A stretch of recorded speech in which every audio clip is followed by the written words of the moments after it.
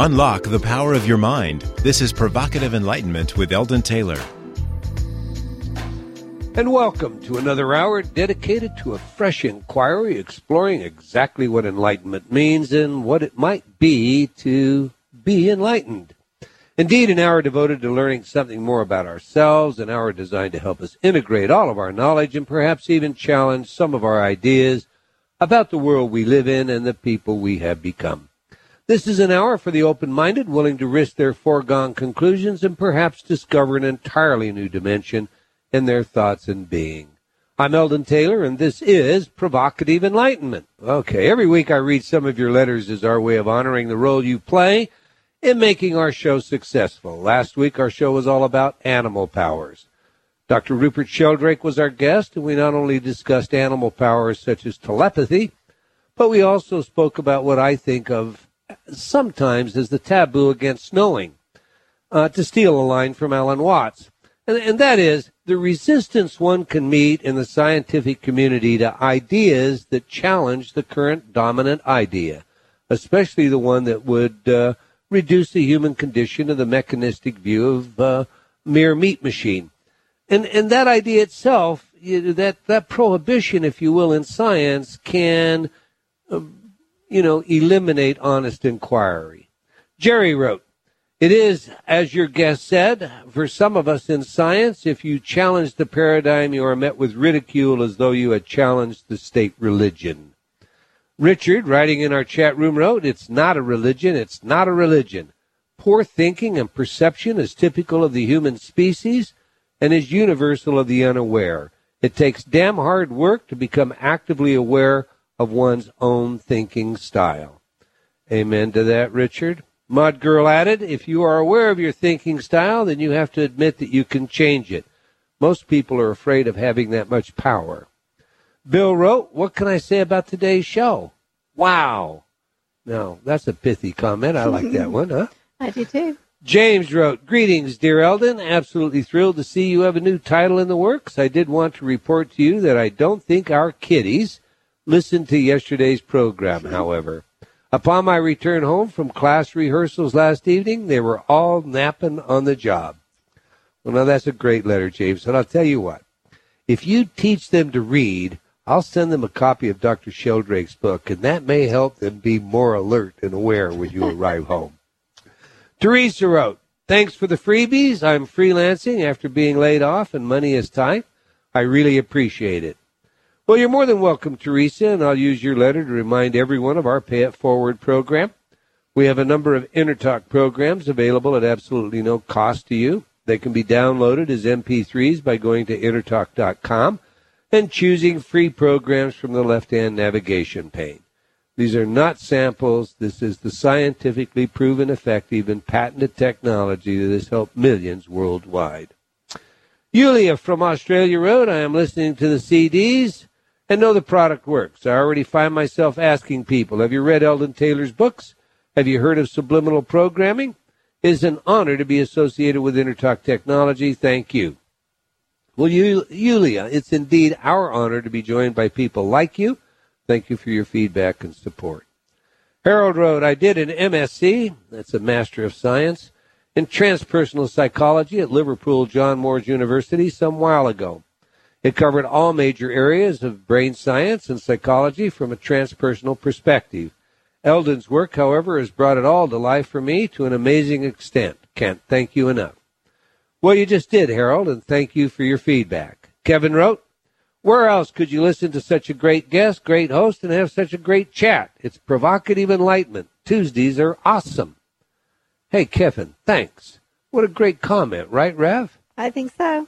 All right. That's all the time we're going to take for letters today, but I do invite you to opine by sending your email to eldon@eldontaylor.com or by joining me on Facebook. You can also just leave comments on my website. I do try to read all of your letters. Obviously, we can't get them all on the air, but they do impact our programming. I highly value your input, and I do encourage you to please provide your feedback. And once again, thank you for your continued support. Now to today's show. Is there such a thing as an essential human impulse that drives a will to connect to others a need to belong? And if so, is it due to the fact that we are not really individual anything, individual beings, but collective herd animals? Our guest today believes that science is disclosing the fact that we are not individuals in any sense of the term. Does this really make any sense? Eastern and Oriental mystics for millennia have taught oneness, wholeness, as opposed to separateness. Our Western world has tended to favor the rugged individual and feature the epics of individual heroes. Indeed, Emerson insisted that self-reliance was the path for all people of accomplishment. So is there a place in our Western mindset for oneness, wholeness as a way of life, not a mere metaphysical substrate? If you think about it, peace requires a connectedness that is at least sufficient to value others as you might yourself. That said, how does one rectify the difference in values, say, between the culture and man, who might legally cut the nose and ears off his 14-year-old bride because she failed to please him, with values more inclined to espouse equal rights? In my view, I highly prize the individual and their right to their own thoughts, their own ideas. I think too many get pulled into the hive mentality. I have written extensively about this in my books. The bottom line for me, whose thoughts are you thinking? I know the industrial complex, the marketers, and the politicians spend billions of dollars learning exactly how to own our thoughts, to program our choices. And this is not desirable in my view. But then, is a collective of any kind, like the Star Trek Borg, ever desirable? On the other hand, is it inevitable if we are ever to find a place where the world agrees and peace prevails? Well, this apparent dichotomy is only a part of our show today, so let's get our guest in here and begin our discussion. Lynne McTaggart is a best-selling author, researcher, and lecturer whose work has been described as a bridge between science and spirituality. For the past 20 years, she has been researching medicine and its shortcomings and quantum physics and what this means for you and the world we live in. The result has been her best-selling books, The Field, The Intention Experiment, and What Doctors Don't Tell You. Her newest book, the subject of today's show, is The Bond, Connecting Through the Space Between Us. She has been on our show before, so let's welcome back to Provocative Enlightenment, Lynne McTaggart. Welcome, Lynne. Hi, Eldon. It's so great to be back with you. Well, and it's good to have you. And I'm sorry that, we missed connections earlier. I understand you had and I relate to the kind of deal that you were going through. Your dog was ill, and I understand he's passed. And so I want to say to you, you have my great sympathy. I can still think of my friend that passed not long ago, and the tears will swell in my eyes. So I know. Get that said, and your dog is in your book. My dog is in my book a couple of times. My dog has been a real inspiration for a number of things, and interestingly enough, was in part the one of the inspirations for The Bond. It was a real interesting thing that went on with Ollie. I used to watch him, and now, first of all, I was thinking when I started writing this book, I started to think about the whole idea about competition, and one of the things that happened to me was one of my daughters, who is very good in drama, had been chosen for the lead part in her school play. Then all of a sudden, she'd been shunted to a more minor role. I could never find out the reason for this until one of her friends let slip that another girl had lied to a new director who came on board in order to take over the part given to my daughter. And this girl, by the way, was my daughter's best friend. So I was kind of horrified by this. But when I approached her mother said to me, well, that's life. And I was again horrified until I started thinking about it. And I thought, well, That's right. This is the end point of the kind of life we adults have created for ourselves, because we use competition as the engine of just every area of our lives. From our educational model, competition is the central aspect of that. Our business and financial model runs on competition. Our relationships are so adversarial. They are oftentimes all about mine's bigger than yours, and even our neighborhoods. God forbid your neighbor's driving a Mercedes when you are still driving a Volvo. So I started thinking about this all and wondered to myself, well, does it have to be like this? And then I was inspired by little Ollie, who was a Cavalier King Charles Spaniel, who was an unneutered male. And he had a dear friend next door in T-Bone who was a neutered female Affenpinscher. So both small dogs, Ollie slightly bigger. Ollie would dig holes under our fence in order to shove bones under the fence to T-Bone. And I looked at this and I went, wow.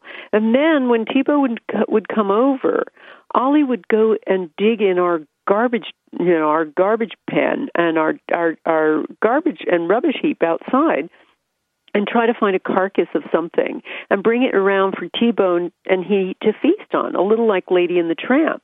And, if they played, Ollie would let her win just to keep her in the game.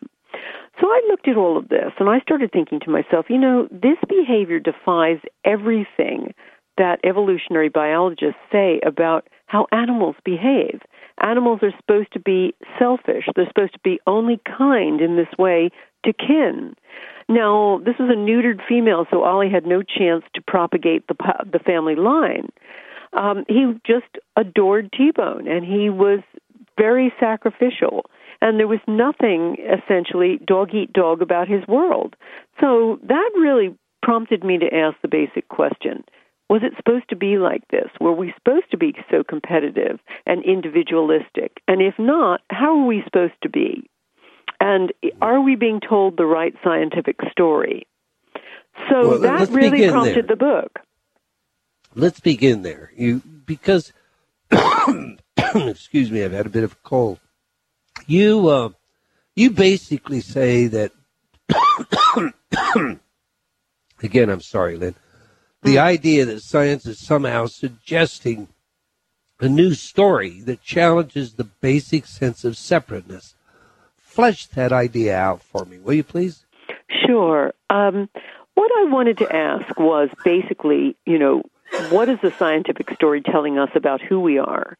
And do we need a new scientific story? And as you know, Eldon, I have written a lot about modern cutting-edge physics before this, but I wanted to move wider this time and look at biology and psychology and anthropology and sociology, all the ologies basically, and look at what the new science is saying. Because, lots of things write the story we live by, from religion and philosophy, all those kinds of things. But the main author is science now. And overwhelmingly, what I found was science was basically saying, no, we weren't ever meant to be competitive. We were told from the time of the scientific enlightenment that, that Newton and others like him described a very well-behaved world filled with individual self-contained things. So we got a real sense of individual things from Newton. And then Darwin described those things as engaged in a struggle.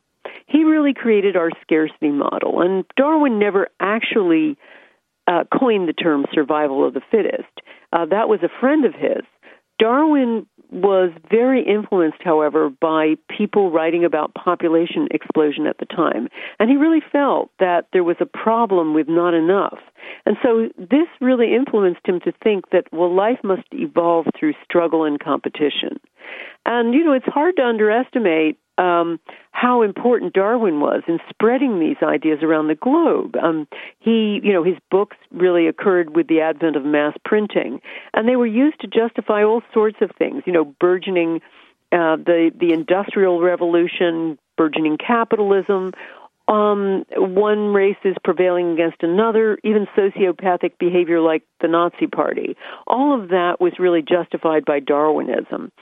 So, in a sense, that has been in sum, the scientific story we've been told. But as I say, all the new science shows something else. They show, I believe, that from our subatomic particles to our bodies and their environment to everyone with whom we come into contact and even our societal relations, there is a bond. And by bond, I mean a connection so profound and integral that it's impossible to say where one thing ends and another thing begins. Okay, but now, when I look at this, there really is a dichotomy here. And I think I kind of set that up in our opening piece. I mean, one of my favorite books is Jonathan Livingston Seagull. Mm-hmm. And I'm sure most have read this story. So, it's a story of how one seagull rises above the rules and limitations of the group. How do you square the idea of the individual development versus this group oneness or conformity that you ultimately have implied in the bond? Okay, that's what I want to make clear, and thanks for setting that up, Eldon. What I'm not talking about is complete group conformity. What I'm not talking about is communism or even socialism, and I can speak with authority on that subject because I live in the UK, which adopted, and I have done for half my life, and it adopted a number of socialistic policies that are being dismantled now, essentially, other than the National Health Service. So, dismantled there and adopted here. Sorry, yeah. Well, the National Health Service, I got to say, works pretty well. I mean, in terms of a basic, safety net, the idea that anybody can just walk into the hospital and be taken care of is pretty great. But I'm not talking about across-the-board sameness or redistribution of wealth or not having an individual voice. None of that. What I'm really talking about, though, is doing what we were meant to do, which is we were hardwired, we were programmed not to compete, but to share, care, and be fair. Now, that's very different from not having an individual idea about something. But the point is, we've been so imbued with the idea that we have to win at somebody else's expense. And it's that's the problem, and that goes against nature. Okay, now, and I totally concur. I mean, I want to get that said, but at the same time, I have some difficulty with this, and so, I want you to help me understand, because you heard the setup piece. So how do we reconcile differences of culture and personal values in approaching this idea of share and care? I mean, the radical Islamist has entirely different ideas about share and care, and your book focuses on what you call the crisis of our time, which has to do with the political environment and the entire world as we deal with it today. So how do we approach that, Lynn? Practically, how do we approach that? Okay. In terms of connecting across deep divides, I mean, my book was really written to address that. Because as you say, I mean, I really have looked at all of the crises of modern times, from financial crisis to ecological crises, et cetera. And when you look at all of these and analyze, why is this happening? There's only one thing that's common among them all, and that is a single mindset. And the mindset is, it's all about me. The mindset is, I've got to do for me and mine alone, because that's going to create businesses that don't give a damn what they hurt in the environment or who they harm in order to make a buck. That's all of the crises we're facing now are the end point of selfishness. This is what selfish looks like. It looks like, systems crumbling all around us. So what we have to do, the most simple way of explaining what we need to do, and the answer to your question, is develop a larger definition of we. And I'll give you an example, and I'm not really talking about, I'm not talking about radical, Islam or, terrorist activity. I'm talking about most of the world, which is just different from us, and how we bridge those differences, those different views. Let's just take something simple, like Republicans and Democrats right now, who they have a huge polarity of belief. Right, I can't think of that as being simple, but go on, please. Okay, now here's the problem: both sides believe that theirs is the only version of reality, and they've come to only see that version of reality. So what I talk about in the book, and the bond is an attempt to be a blueprint for a new way forward, too, a new world, a new vision.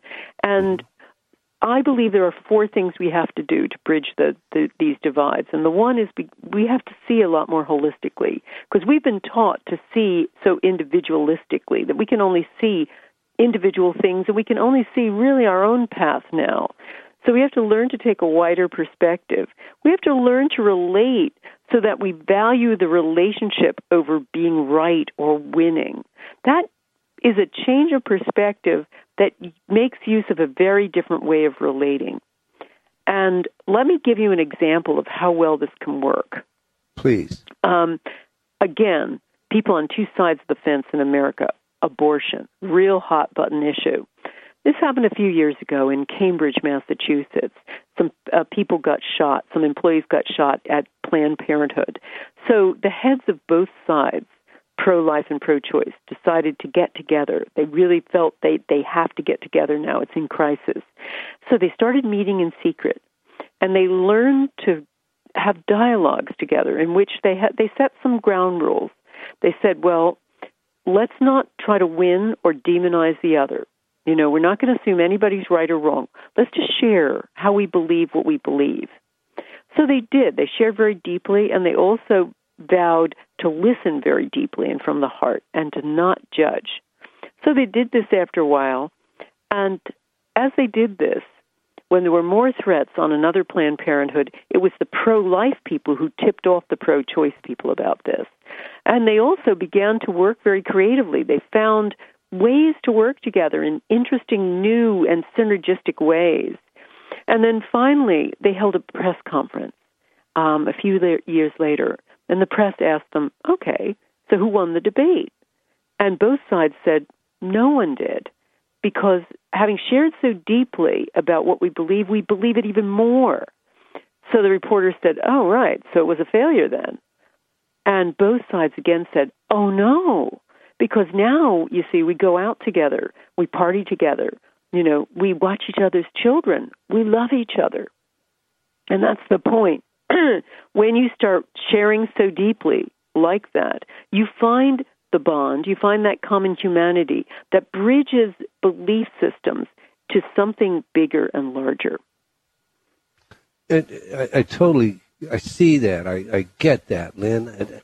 But it still leaves us in a competitive world. I mean, I have different views than my neighbor, as a case in point, and we're very good friends. And we kid one another about our political perspectives. But that wouldn't stop him from coming to my aid or me from going to his aid in any situation of need. Still, when it comes time to go to the polls, we'll cast our votes differently. You know, when you look at the competition that's in the world, you look at our children and they go into the school system. They're in competition for grades. I have a boy who is an honor student, and he's applying to different universities right now, and many of them are courting him.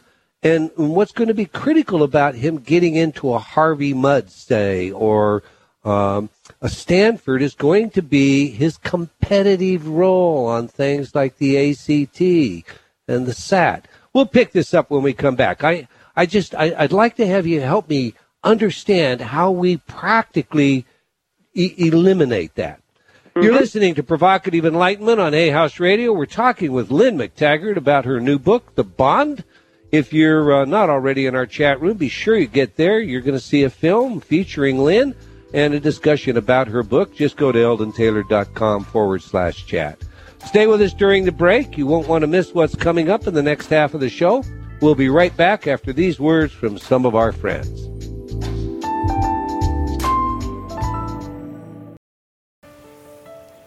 Every day, every moment, we face choices. Yet, how many of those choices are truly our own? Are you ready to step onto the path of discovery? Read Eldon Taylor's New York Times bestseller, Choices and Illusions, now revised, updated, and expanded. Eldon combines provocative information, scientific research, in his own life's journey into a powerful message that we have the power to change. All we must do is be willing to choose to take the chance and change. Get your copy today from all bookstores.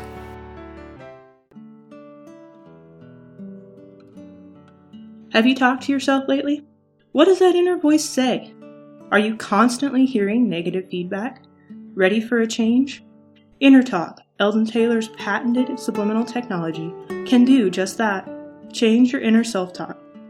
Turn off the negative by replacing it with positive affirmations. Inner Talk has been researched at universities such as Stanford and by governments around the world, and has been proven effective at priming your self-talk. Armed with a new positive outlook, you'll find everything becomes easier, from losing weight to stop smoking, giving presentations to riding horses. Learn new things to being a powerful salesperson. Choose your title for change today. Visit www.innertalk.com. That's INNERTALK.com. Innertalk.com.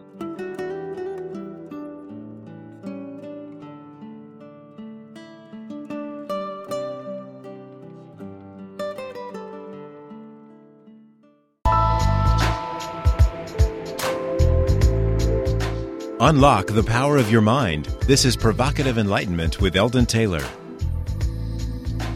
Welcome back. If you just joined us, we're speaking with Lynn McTaggart about her new book, The Bond. But before we get back to today's show, I'd also like to invite you to join me on Facebook and or follow me on Twitter. And if you like our show, do spread the word. We genuinely appreciate your support. Now back to the show. Before the break, we were discussing the nature of competition and how it is that this seems to be so pervasive. So let me just kind of transition deeply into that idea, Lynn. You say in your book that it's not about competition of the species for survival. Rather, in your view, it's one of, and I quote, all living things, including human beings, have been hardwired to seek connection virtually above any other impulse, even at personal cost, and they succeed and prosper only when they see themselves as part of a greater whole. So now, Darwin and all those evolutionary biologists, psychologists, and the like are all wrong. And you say that you have evidence, scientific evidence, that suggests that. Please share some of that with us. Goodness. Well, I have 50 pages of notes and bibliography in tiny type. But yes, I mean, the evidence demonstrates that human beings and all living things really need connection. I mean, we've all been hardwired for that. With human beings, for instance, we've been hardwired to feel as good about giving and giving selflessly as eating or having sex. You know, we're told by the evolutionary biologists that we were born to be selfish, but that just doesn't pan out in any kind of evidence. There was a guy called Samuel Oliner who was 12 years old, a Polish Jew, when the Nazis swooped into his town in the mid-40s during World War II and murdered everyone in the town, including his parents. He managed to get away, and he ran rough through the streets until he got to the house of someone he barely knew. He knocked on the door. Balwina answered. She'd known his dad when he was young, but she barely knew him. Nevertheless, she hugged him to her and brought him in. Now, this was terribly risky behavior because she was Christian, she had 2 children and a husband, and she was surrounded by informants who had been very happy to tell the Nazis that she was harboring a Jew, which would have sent her to the concentration camps and her entire family. Nevertheless, she hid Samuel for 2 years. He survived, he became a noted sociologist, and he spent his life's work answering a single question. Why on earth had she done this? What would compel anybody to put everything they love at risk for a relative stranger? And as a sociologist, he did studies of people who had done these kind of heroic altruism, like the firemen running up the Twin Towers, right. And also all sorts of people, as well as studying what in the human experience and in the human makeup makes altruists of people. And what he discovered basically is among anybody who has been brought up with any kind of love, altruism comes naturally. That is part of our hardwiring. And they've shown that in studies where children, babies, before they've been socialized, will automatically go out of their way to give and help strangers. And even chimps do the same. But for those people who have not, if they've grown up in a very dysfunctional family without love, they are more likely to be selfish. Selfishness comes naturally to them. So what they're saying is, instead of selfishness being, what the human beings are made of, selfishness is the pathology. Now, the other thing is they've got other scientists showing we need belonging above all else. Human beings need connection above all else. The kind of individualistic guy that you were talking about, the hero, even poor old Jonathan Livingston Seagull, if he was a human being, he'd be the perfect candidate for a heart attack, because scientists show that kind of, fist up against the establishment, I'm all alone and I stand up for my beliefs alone, is a very toxic state to a human being. We need belonging above all else. Okay, now you say that in your book, Lynn. But, yes. I mean, in your book you say all American heroes like Gary Cooper, John Wayne, or Harrison Ford in their lone wolf-type roles are perfect candidates for a heart attack. Yet John Wayne, Gary Cooper both died of cancer. Now, they were playing roles. But if you look at the real heroes, George Washington to George Patton, they didn't die of heart attacks. So why is that claim necessary to support the importance of the bond? Okay, let's look at less of our heroes who may have had other kinds of belonging and weren't necessarily fist up against the establishment to any extreme degree. Let's just look at people who are by themselves. I mean, people like Dean Ornish, who are experts in heart disease, have looked at people who die of heart attacks, and they find only half of them have the usual risk factors, like high cholesterol. All the rest Now you're looking at the personality types. Well, they die of simple loneliness, lack of connection. There's also a wealth of data showing that connection, even bad relationships, are better than no relationships, and they protect us from stroke, depression, even the common cold. Right. Now, I don't disagree with that at all. I mean, I totally agree with you with what you're saying there. But personality types have been shown to be associated with cancer. We introvert, for example, of our emotions. We don't express them. There's a positive association between that kind of personality, behavior, and cancer. We extrovert, on the other hand. We're angry, we're hostile, we're aggressive. There is a positive association between that behavior and heart disease. But I don't see necessarily in this pattern that the bond has anything to I mean, what you're really looking at is two forms of behavior that in and of themselves are selfish. Okay, let me give you some pretty conclusive evidence about this then. Please, you don't believe me yet. No, I believe you. Let's look at Japanese. I want you to help me understand. Okay. Japanese immigrants to America. Japanese people are fascinating because many smoke like chimneys. Nevertheless, heart disease is very low in Japan. That's right. Now, epidemiologists have been fascinated by this. And to look at this, they wanted to see what happens when Japanese people come to the States. And they found that some people get heart disease, their heart disease rate rises to the same level of ordinary Americans, and some don't. So when they started to break this down further, they found diet made absolutely no difference as to whether or not the Japanese went on to get heart disease. They could have a Big Mac and fries or tofu and sushi. It didn't matter. Mm-hmm. What mattered, and the only thing that mattered, was whether or not they clustered together in this close social groups that they had in the old country. And when they found that those who didn't have heart disease no matter what they ate, those who didn't had heart disease that mirrored that of America's culture. So this really fascinated epidemiologists. They went to Japan to try to find this missing X factor. And the Japanese looked at them and they said, well, it's so obvious. You Americans, you're so lonely. You even walk down the street alone. So what I'm really saying, and you can see this in so much evidence, I mean, even evidence of poor Americans, some of the most financially challenged Americans, don't suffer from depression, according to one study, as long as they have two things: strong spiritual belief, but more important than a spiritual belief is a strong spiritual community. The whole idea that I'm getting to is community, and community is so protective. It's the best drug we have. It protects you against so many illnesses, protects you against suicide. Suicides die of what psychologists call excessive individuation. They usually kill themselves because they feel left out, and being left out is the one thing we humans can't bear. I remember when Touch for Health first came into the consciousness, if you will, some 20-odd years ago. There were a number of studies that were run. There was one run in Utah at Primary Children's Hospital on newborn infants, and the difference between how those infants responded, their growth, these were premature infants, their growth, their overall health, by just being touched regularly during the day, just their arms being stroked, and as opposed to just remaining in an incubator, was amazing. So your point, then, if I understand you correctly, is that competition erodes our ability to enjoy community. Is that right?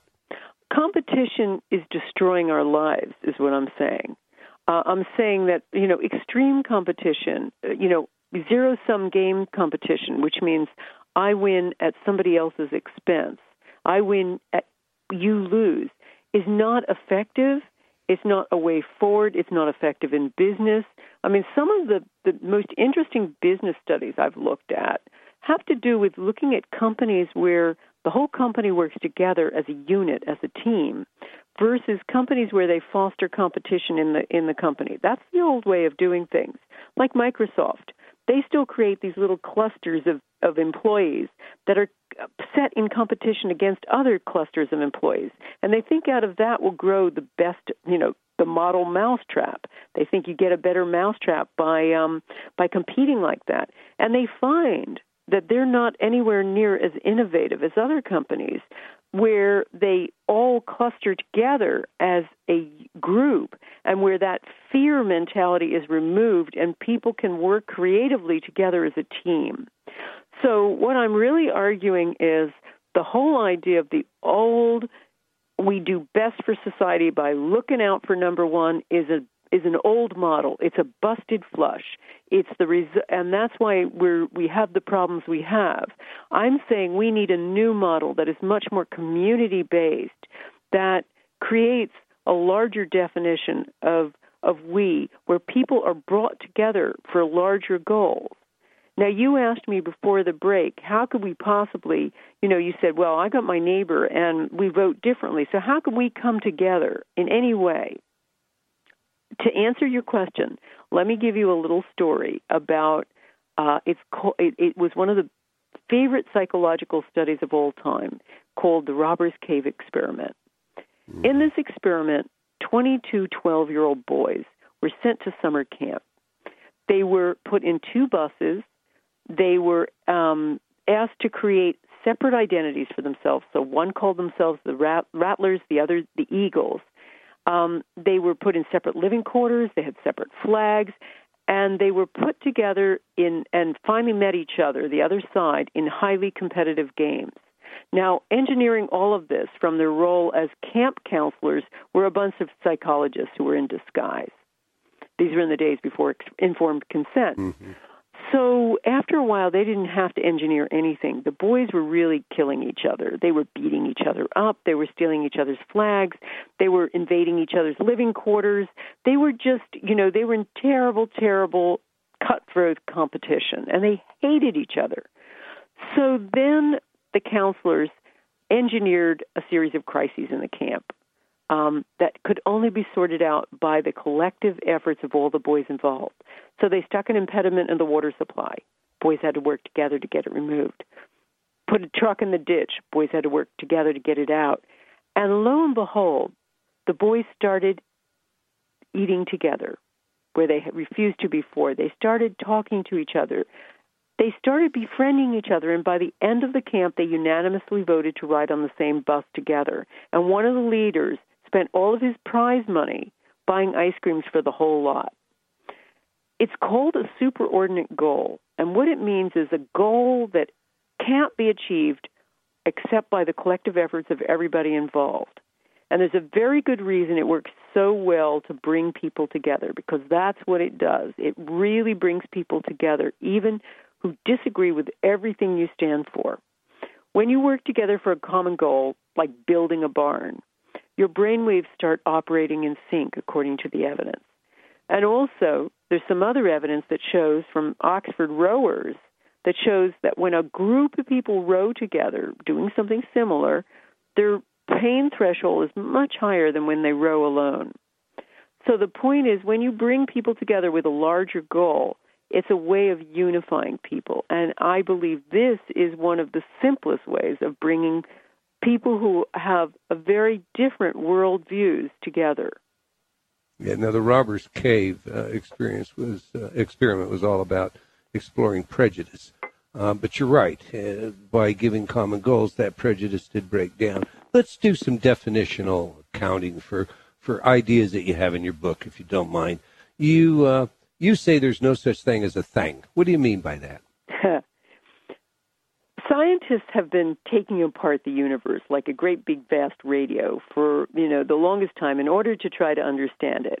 And physicists in particular like to look for the smallest thing in the universe because they figure that if they can find the smallest thing, then they can define all the big things. And they've been looking, and as we all know, they found the atom, and they congratulated themselves for a while, and then they found subatomic particles, and then before long they found quarks, and now they've found a whole alphabet soup of particles, from muons to tau neutrinos to even, Higgs bosons and things like that haven't even been seen yet, but have only been surmised. And what they find when they actually look at subatomic particles is just a great big poof of vibratory nothingness, because a subatomic particle is just a vibrating packet of energy, trading energy with other subatomic particles. And so what they finally recognize, real frontier science physicists, is that the unit of the universe is not a thing at all, but a relationship of constantly trading energy. Subatomic particles are also shape shifters. They're constantly trading energy back and forth.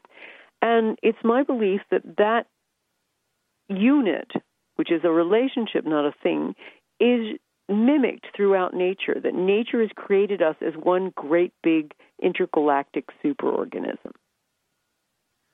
Okay, and so is that why you believe then that our bodies don't exist independently but get created, if you will, quote, from the outside in? Yeah. Let's look at our suppositions about our bodies. We think that that's probably the ultimate example and demonstration of our thingness, right? That we've got a body unique from all others. And that it's created from that little blueprint of DNA and created from inside out, from DNA to our, cells, to our tissue, to our organs, and so forth.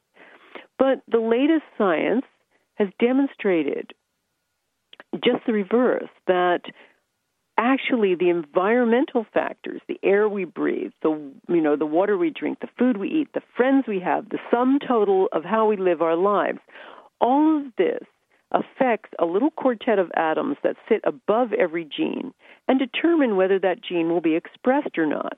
Now, Bruce Lipton's written a lot about this. It's called epigenetics. And what it really adds up to is that our genes are a lot like the keys of a piano. They just sit there. And whether or not they're going to be expressed depends on environmental influences. And so what I'm really saying is that we don't get invented from inside out. We get invented from outside in, from environmental factors that affect whether or not our genetic history gets expressed or not. And there's even some interesting new evidence demonstrating something even more remarkable.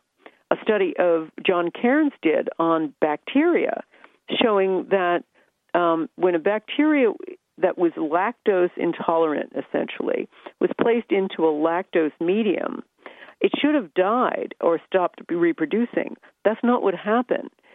One of its genes started feverishly hypermutating, almost like a photocopier out of control, until a gene was produced that could digest lactose, at which point the bacteria snipped out the old one and stuck in the new one. Now, this totally rocked the scientific community, so much so they didn't popularize this study for 10 years, because what it was basically saying is that the environment, doesn't just determine whether genes can get expressed. The environment might even change our genes. So what I'm saying is that what we call we, is actually ourselves, is actually a complicated bond between ourselves and the environment. Yeah, now epigenetics, for all intent and purposes, is also linked to behavior, attitude, what we're thinking about. But, Lynn, you've used a lot of science quotations, a lot of articles. And I'm going to ask you a personal question now, because I think any of us that work in the area that you are, we challenge paradigms. And the result of that is we sometimes find that our work is criticized. And your work is, not unlike that. You're controversial in many circles. Indeed, I'm going to ask you how this comment makes you feel. And this is a remark under the title of The Non-Science of Lynn McTaggart. And I quote, Essentially, McTaggart's books are opinions on various studies and articles published over the years that, according to McTaggart, show a connection between the will or intention of the mind and physical reality. With the logical agility of an acrobat, she concludes that through the effects of quantum mechanics, it's possible to influence the world around us using nothing but our intentions. It doesn't help that McTaggart is an investigative journalist instead of perhaps a physicist, with no formal training in physics or biology, which are the very subjects she's writing about. Like most other authors in the genre, she blatantly disregards the vast, overwhelming body of evidence that proves that people cannot change the world through our intention alone. So now 2 questions then. First, how do you respond to this kind of attack on your work, and how does it impact you personally? It doesn't impact me in any way whatsoever. I have a thicker skin. And that was written by somebody who is a unqualified skeptic, who is the kind of person that Rupert Sheldrake has written an entire website around called Skeptical Investigations. These kind of people are well-organized attempts at discrediting people like me. They attack Wikipedia sites. They do all sorts of things. This is their intention, is to maintain the status quo in science. The only problem is they're not keeping in touch. And basically what I've seen with comments like that is they're not really talking to cutting-edge physicists. They're talking to the flat earther physicists who have learned a certain level of physics and haven't found out what's been discovered. They're not talking to Anton Zeilander, who's working at the University of Vienna on incredible cutting-edge physics, or Hal Puthoff. Now, what I do with my books, I should make very clear, I'm not a scientist. Every single word of my books is read by scientists, loads of them. I show everybody who's part of any kind of chapter the section on them, the science on them, and I meticulously ask them to check it. I also have scientists read the entire book, scientists and science editors and science copy editors. So by the time I'm done, I'm reasonably confident that the work is correct. So most of the people looking at all of that stuff have far more credentials in science than the person who's just written that attack. It is a great book. They also basically are saying, for instance, I had one review that said, she doesn't know what she's talking about. She's written about how quantum effects occur in the macro world. That's not true. Well, tell it to Graham Fleming, who is a chemist and biologist working at the University of California at Berkeley, who's discovered this. So basically with these guys, the They really ought to get a life. As Sheldrake says, they have a belief. They're not really into the science. They're not really interested in the data. But the book is The Bond. It is a great read. It is a very challenging read. It challenged me. It calls upon each of us to find a new way of carrying out how we discharge our daily lives.